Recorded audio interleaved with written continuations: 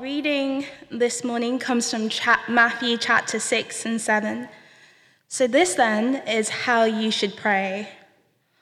Our Father in heaven, hallowed be your name. Your kingdom come, your will be done on earth as it is in heaven. Give us today our daily bread, and forgive us our debts, as we also have forgiven our debtors.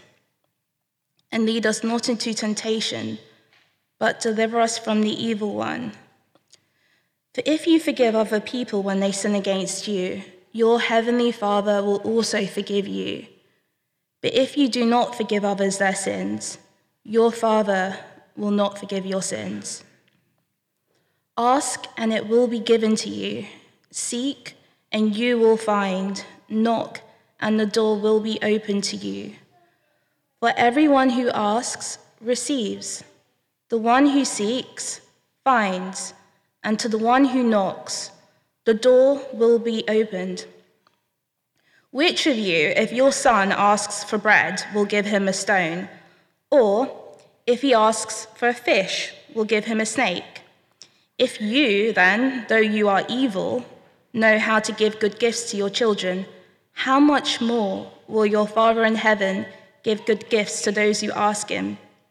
So, in everything, do to others what you would have them do to you, for this sums up the law and the prophets. This is the word of God. Please pray with me. Our God, you know that I feel myself totally inadequate to the task of preaching on the Lord's Prayer, on this prayer that your Son gave to us. So I ask that right now, as I come to the end of myself, that you would use this time, that you would use these words to help us know and to see Jesus more clearly and to pursue you more passionately in prayer. We give you ourselves, we give you this time and ask for your work to be done. So we pray in Jesus' name. Amen. Imagine for a moment that you've been given the location of a buried treasure. You've been told that this treasure is so immense, it's so valuable, that if you had this treasure, it would change your life, and it would even change the lives of people around you. You've been told where it is, and you've been given all the tools that you need in order to go and get it. How tragic, how sad would it be if you said, "Oh, that's great, but I'm just going to watch some YouTube videos instead"? There's that treasure waiting to be collected, and yet you find yourself given to something else. And there that treasure remains buried and of no value to you or to anyone around you. We'd say, that's so sad, that's so tragic. And yet, that's how most people treat the practice of prayer. That's how most of us treat the practice of prayer. You see, God is a wellspring of goodness. In God is everything that you could need. Everything that you lack is found in him. And God has actually said to us, I want you to come into my presence. I want you to bring your requests. I want you to make known to me your needs. And I will meet you. I will answer you. And we say, I've got something else to do instead. You see, given how great our need is and how powerful and generous God is, it is shocking how little we pray, and I include myself in that. Now, we are in the Sermon on the Mount. This is Matthew chapter 5 through 7. This has been our focus for a few months here at Reality. And today we come to the Lord's Prayer. And what I want you to see is, as we've been learning about discipleship, what it means to follow Jesus, the Lord's Prayer, the verses that Jasmine just read, are literally at the very center of the Sermon on the Mount. There's just as many verses before it as there are after it. It's almost as if Jesus is saying, as he's teaching about discipleship, about what it means to follow him, it's as if he's saying, the very center of life for my disciple is following God in prayer. It's communing with him. Everything that we believe as Christians, everything that we're supposed to do as those who are followers of God, comes together in prayer and talking to God in communion with him. And so this subject is at the very heart of what it means to follow Jesus. Now, some of you here today identify as Christians, And so this is a helpful and a needed reminder for what it's like to pray. Some of you, though, are here and you do not identify as Christians. You're here exploring, thinking about the Christian faith. Well, this is a great sermon for you because God is saying, in effect, the very essence of knowing me is prayer. And so we get to consider how important, how revolutionary that would be in our own lives. And so today, my challenge is to preach on these verses. Books upon books have been written on prayer and the Lord's Prayer. I'm just doing one sermon. And so this can be nothing but an overview, an introduction. But here's the outline for today's sermon. The first thing I want to show you is the foundation for prayer. Then we'll see, how do you pray practically? How do you even get started? And then third, confidence that we need in prayer. So a foundation for prayer, how to pray, and then the confidence that you need in prayer. So first, what is the foundation? A foundation is something you build on. A structure can only be as stable as the foundation upon which it's built. And Jesus says the foundation for prayer is right there in verse 9. Let me read it to you. Jesus teaching, and he says, "This then is how you should pray. Our Father in heaven." That's it. That simple phrase is the foundation for prayer. Our Father in heaven. And I want to drill down deep with you into that foundation right now. What does it mean that when you pray, you're praying to your Father who is in heaven? So let's just take that phrase bit by bit. First, what does it mean that God is your Father? How does that impact the way we pray? Well, two things. It means access and it means closeness. Access and closeness. Access. Like many of you, over the past year, I work from home much more frequently than I ever have before. And Zoom is a regular part of my life. And something that happens to me probably every day as I'm having meetings from home is I'll be there on a Zoom call. And as I'm looking at my screen, I can see what's happening behind me and the door is propping open. But I can't see a person because she's too tiny.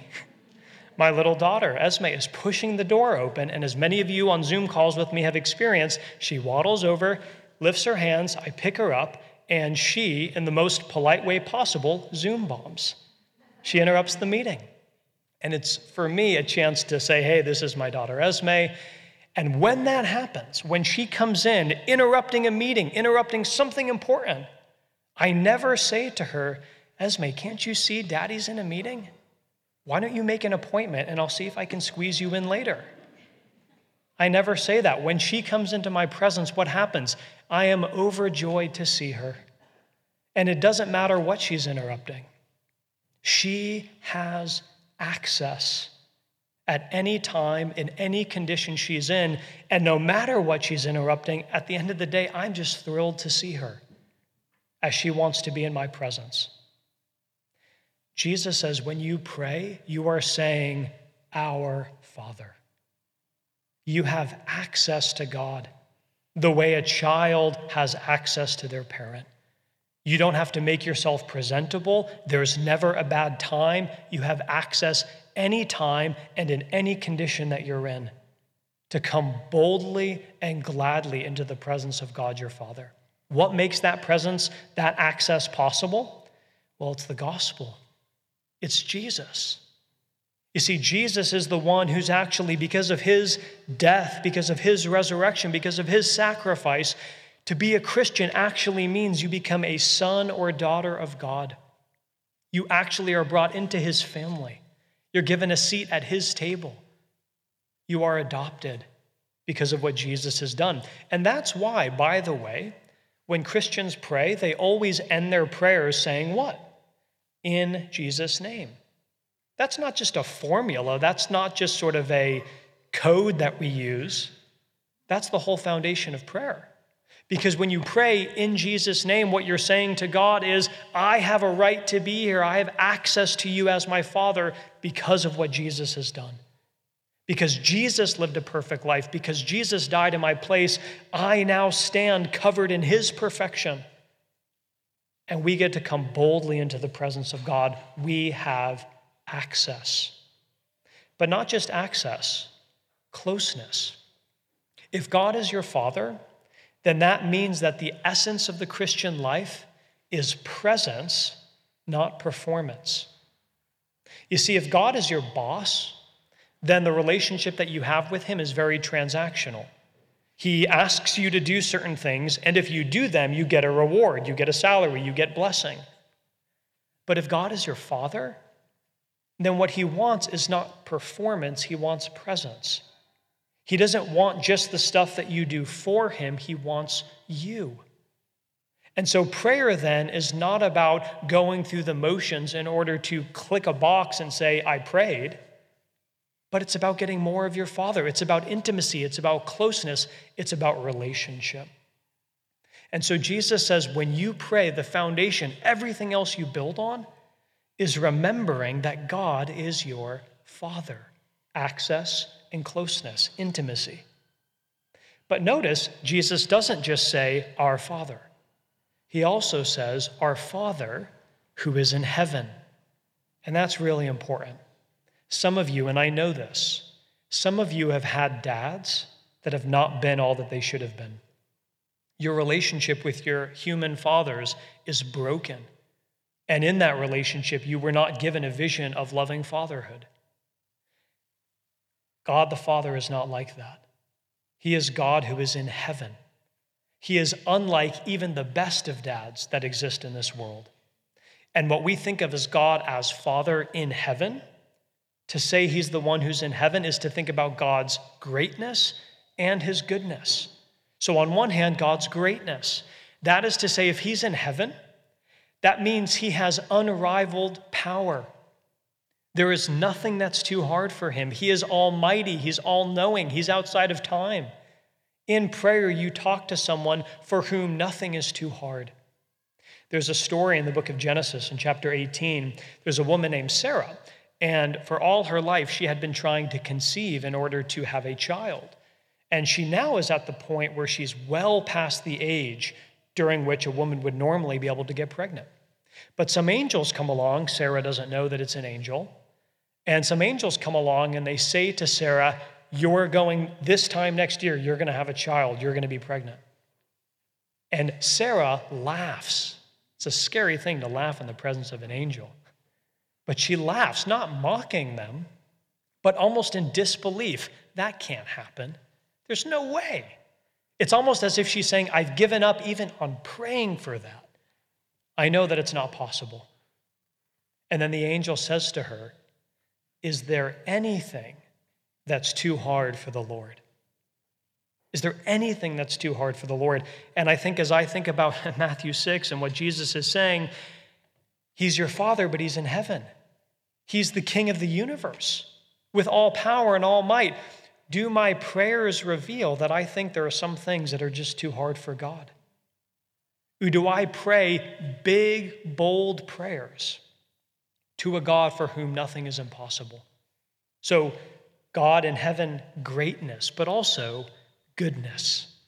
He's not just great, but he's good. He's not just filled with power, he's loving. He's not just full of justice, but he's merciful. He's not just transcendent, he's personal and he's intimate. And so when we think about God, our Father, access, closeness, anytime, however you are, you come boldly into his presence because he's great, filled with power and good, totally loving. Jesus says that's the foundation for prayer. God is your Father and he's in heaven. Now, if you really believe that, what would it mean? What would it do? How would it change your prayer life? The story is told of Alexander the Great. Alexander the Great had a general in his army, and this general's daughter was getting married. Now, as you know, Alexander the Great was very rich, and so as this man's wedding, his daughter's wedding approached, the general went to Alexander and said, hey, as you know, my daughter is getting married, and I'm asking you, would you be willing to pay for her wedding? And Alexander the Great says, sure. On this occasion of your family's happiness, you're a great general. I'm really thankful to you. I'd love to pay for your daughter's wedding. Just give the steward the bill and we'll make sure it's paid for. So the man goes off, writes down how much the wedding is going to cost, gives it to Alexander's steward, and the steward looks at the piece of paper and says, "Oh my gosh, that's a lot of money." So makes his way back to Alexander and says, "Do you see how much this man is asking for you to pay for the wedding? Do you really want to do this? It's such a large sum." And Alexander says, "Pay it. Pay the bill. Because don't you see this man pays me a compliment? By asking me something so large, such a vast sum, he declares me to be both rich and generous." He declares that he believes me to be both rich and generous. Friends, if we were to listen into your prayer life, do your prayers reveal that you believe God is both rich and generous, that he is good and great, that you have access and you have closeness? Jesus is saying the foundation for prayer is our Father who is in heaven. Now, you say, great, but how do I do it? How do I pray? And I'll be more brief here than I could otherwise be. Again, there's a lot in these verses. But how do we actually pray? This is an important question because some of you are saying, wow, that sounds good. I want to pray, but I don't even know where to start. I don't know how to pray. I think we can also acknowledge that for many of us, it's just hard to pray. We get distracted, our minds wander, sometimes we're bored. We just don't know how to do it or how to stick with it. The Lord's Prayer is the school of prayer. There's a lot in the Bible about prayer. It's not all here, but this is the place to start. And so if you want to learn how to be a person who prays, who communes with God, this is where Jesus says we start. Jesus in the school of prayer. Now, let me briefly outline to you 2 ways that the Lord's Prayer can shape your prayer life. The first is we get to pray this prayer verbatim.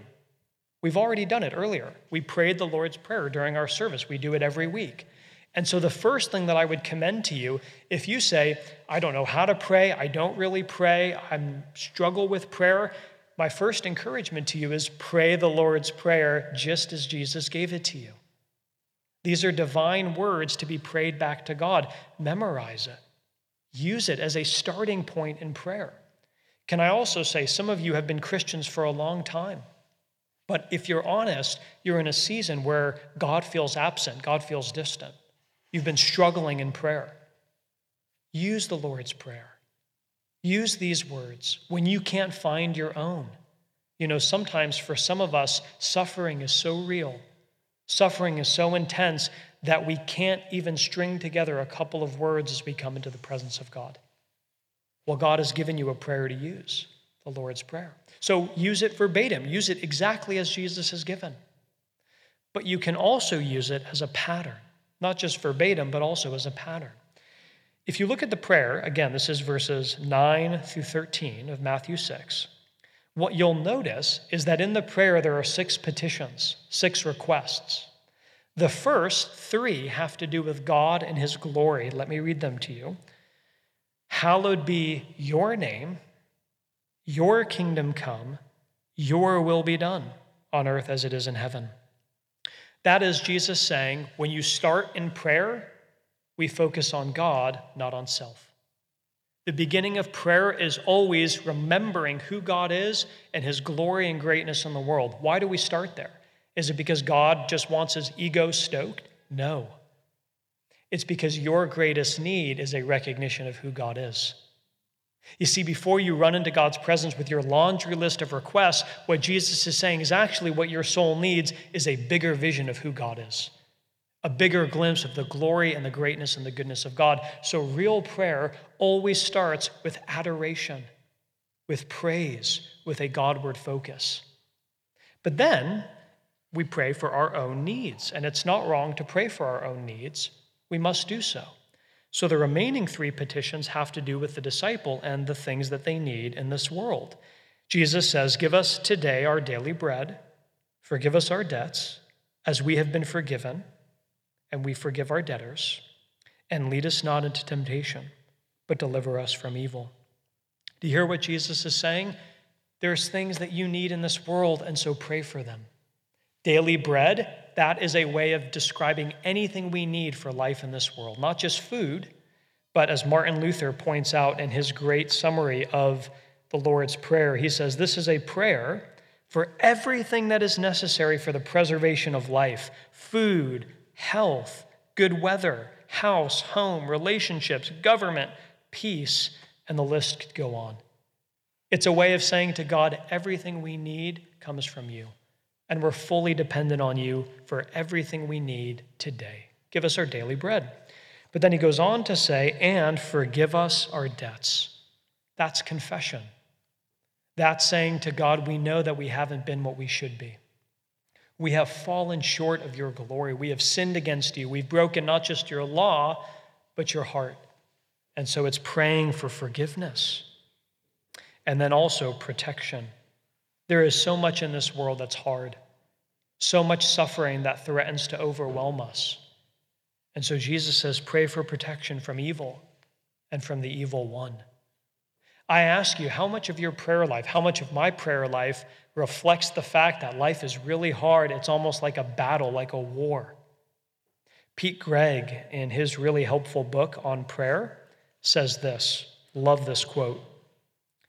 The reason why prayer malfunctions in the hands of believers is that we try to turn a wartime walkie-talkie into a domestic intercom. Until you know that life is war, you cannot know what prayer is for. Basically saying, look, life's hard, the spiritual battle is real, the struggle is great.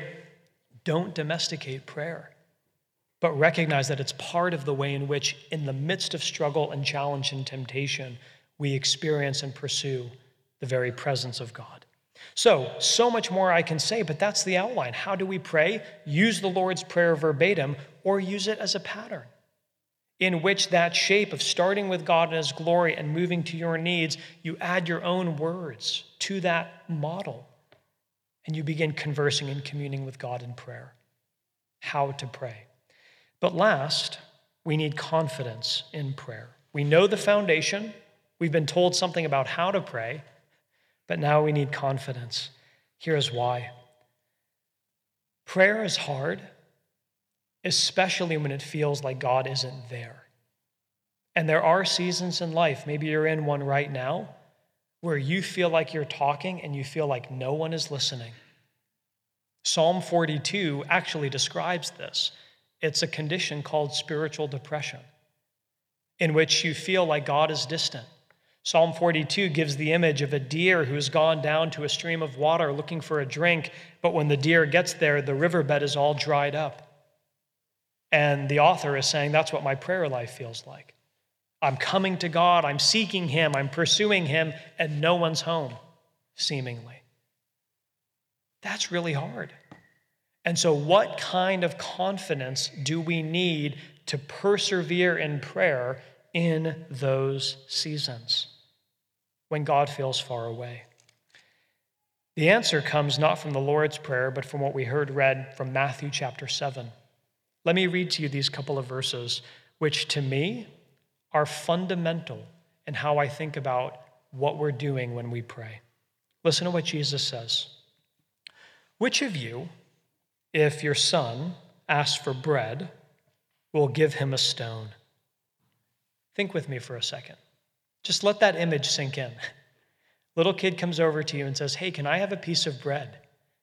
And you get a rock and you give it to them, and the kid chomps down. That is evil. That is incomprehensible. No person of any humanity would do something like that. And Jesus goes on to say, well, if your son asks for a fish, would you give him a snake? Again, incomprehensible. And then look at what Jesus says. If you, though you're evil, know how to give good gifts to your children, how much more will your Father in heaven give good gifts to those who ask him? Jesus is saying, if it's incomprehensible that you would not do everything you can to give good things to your kids, then so much more so God in heaven, longing to give good gifts to his children. If you ask, and you say, yeah, but I've asked, That's the problem, Bijan. I pray and I ask God for things, and nothing happens. Now, let me say, and I want to say this as gently as I can, unanswered prayer is one of the biggest mysteries of spiritual life, one of the hardest mysteries of spiritual life. And I know that there are some of you who've been praying for things and asking God for things, and you do not understand why God isn't answering in the ways you want or in the time that you want. And I know that that's really hard. I know that for some it really is shaking to experience unanswered prayer. But here's what we have to remind ourselves of. If there's unanswered prayer in your life, it must be because at some level, either for God to answer what you're asking in the way that you want or in the time that you want isn't ultimately good for you. And I know that's hard to hear. But if this passage is true, if what Jesus is saying is real, then it must mean that at some level, God our Father knows what is good, and to answer that prayer in the way or in the time that you're asking isn't for your ultimate good. The church that we've come from in New York, the founding pastor, always used to say this: in prayer, God will always give you everything that you would have asked for if you knew everything that he knows. In prayer, God will always give you everything that you would have asked for if you knew everything that he knows. Jesus is saying, your Father in heaven longs to bless you more than you long to be blessed. And so you trust in prayer. You say, well, that just sounds like something a preacher says. How can I know that? How can I know that God wants to bless me? Because he already has. He's already given you the very best thing, the greatest thing that he could have ever given. He's given you his Son. He's given you the Lord Jesus. Let me read to you. This is Romans chapter 8 and verse 32. Paul the Apostle writing, he says this: he, God, who did not spare his own Son, but gave him up for us all, how will he not also, along with him, graciously give us all things? How do you know that God will withhold nothing good from you? Because he's already given you the greatest thing. He's already given you Jesus. The greatest possible gift that God could give to his people has already been given. The person of Jesus, access to God through Jesus. Friends, don't you know that there's only one phrase of the Lord's Prayer that Jesus ever said verbatim himself? And it was this: thy will be done. On the night before Jesus' death, Jesus is praying in the Garden of Gethsemane. He knows what's about to happen, that he's going to be betrayed by his friends. He's going to endure physical and emotional and spiritual agony unlike any person in this world has ever experienced. And so Jesus, in prayer that night, in prayer, says to God, if it's possible, please take this cup away from me. He's saying, I do not want to endure what I'm about to endure. Take this cup. And yet, not my will, but your will be done. And on that day, Jesus prays part of the Lord's Prayer, saying to God, your will be done. And for Jesus, that meant death on the cross, the substitute dying in place of his people. And because Jesus on that day was able to say to God, your will be done, we can say on this day to God, your will be done. I may not always understand it. I may not always know, God, what you're up to. Sometimes I may be filled with sadness or anger because of what I see you doing in the world. But I know ultimately that what you're doing is for my good, because I see the good that you've given me in Jesus Christ. He's the confidence that we need in prayer. That's why we pray in Jesus' name. He who did not spare his own Son, how will he not also with him graciously give us all things? And so we long to be a praying church. We're going to commit to God in prayer week again in a fresh way. Prayer is an essential part of our church, not just because we want things from him, we want him. And we have access because of Jesus. And so let's root ourselves in Jesus now as we come to this time of response. Please pray with me. Our God, thank you for the words that Jesus has given about prayer.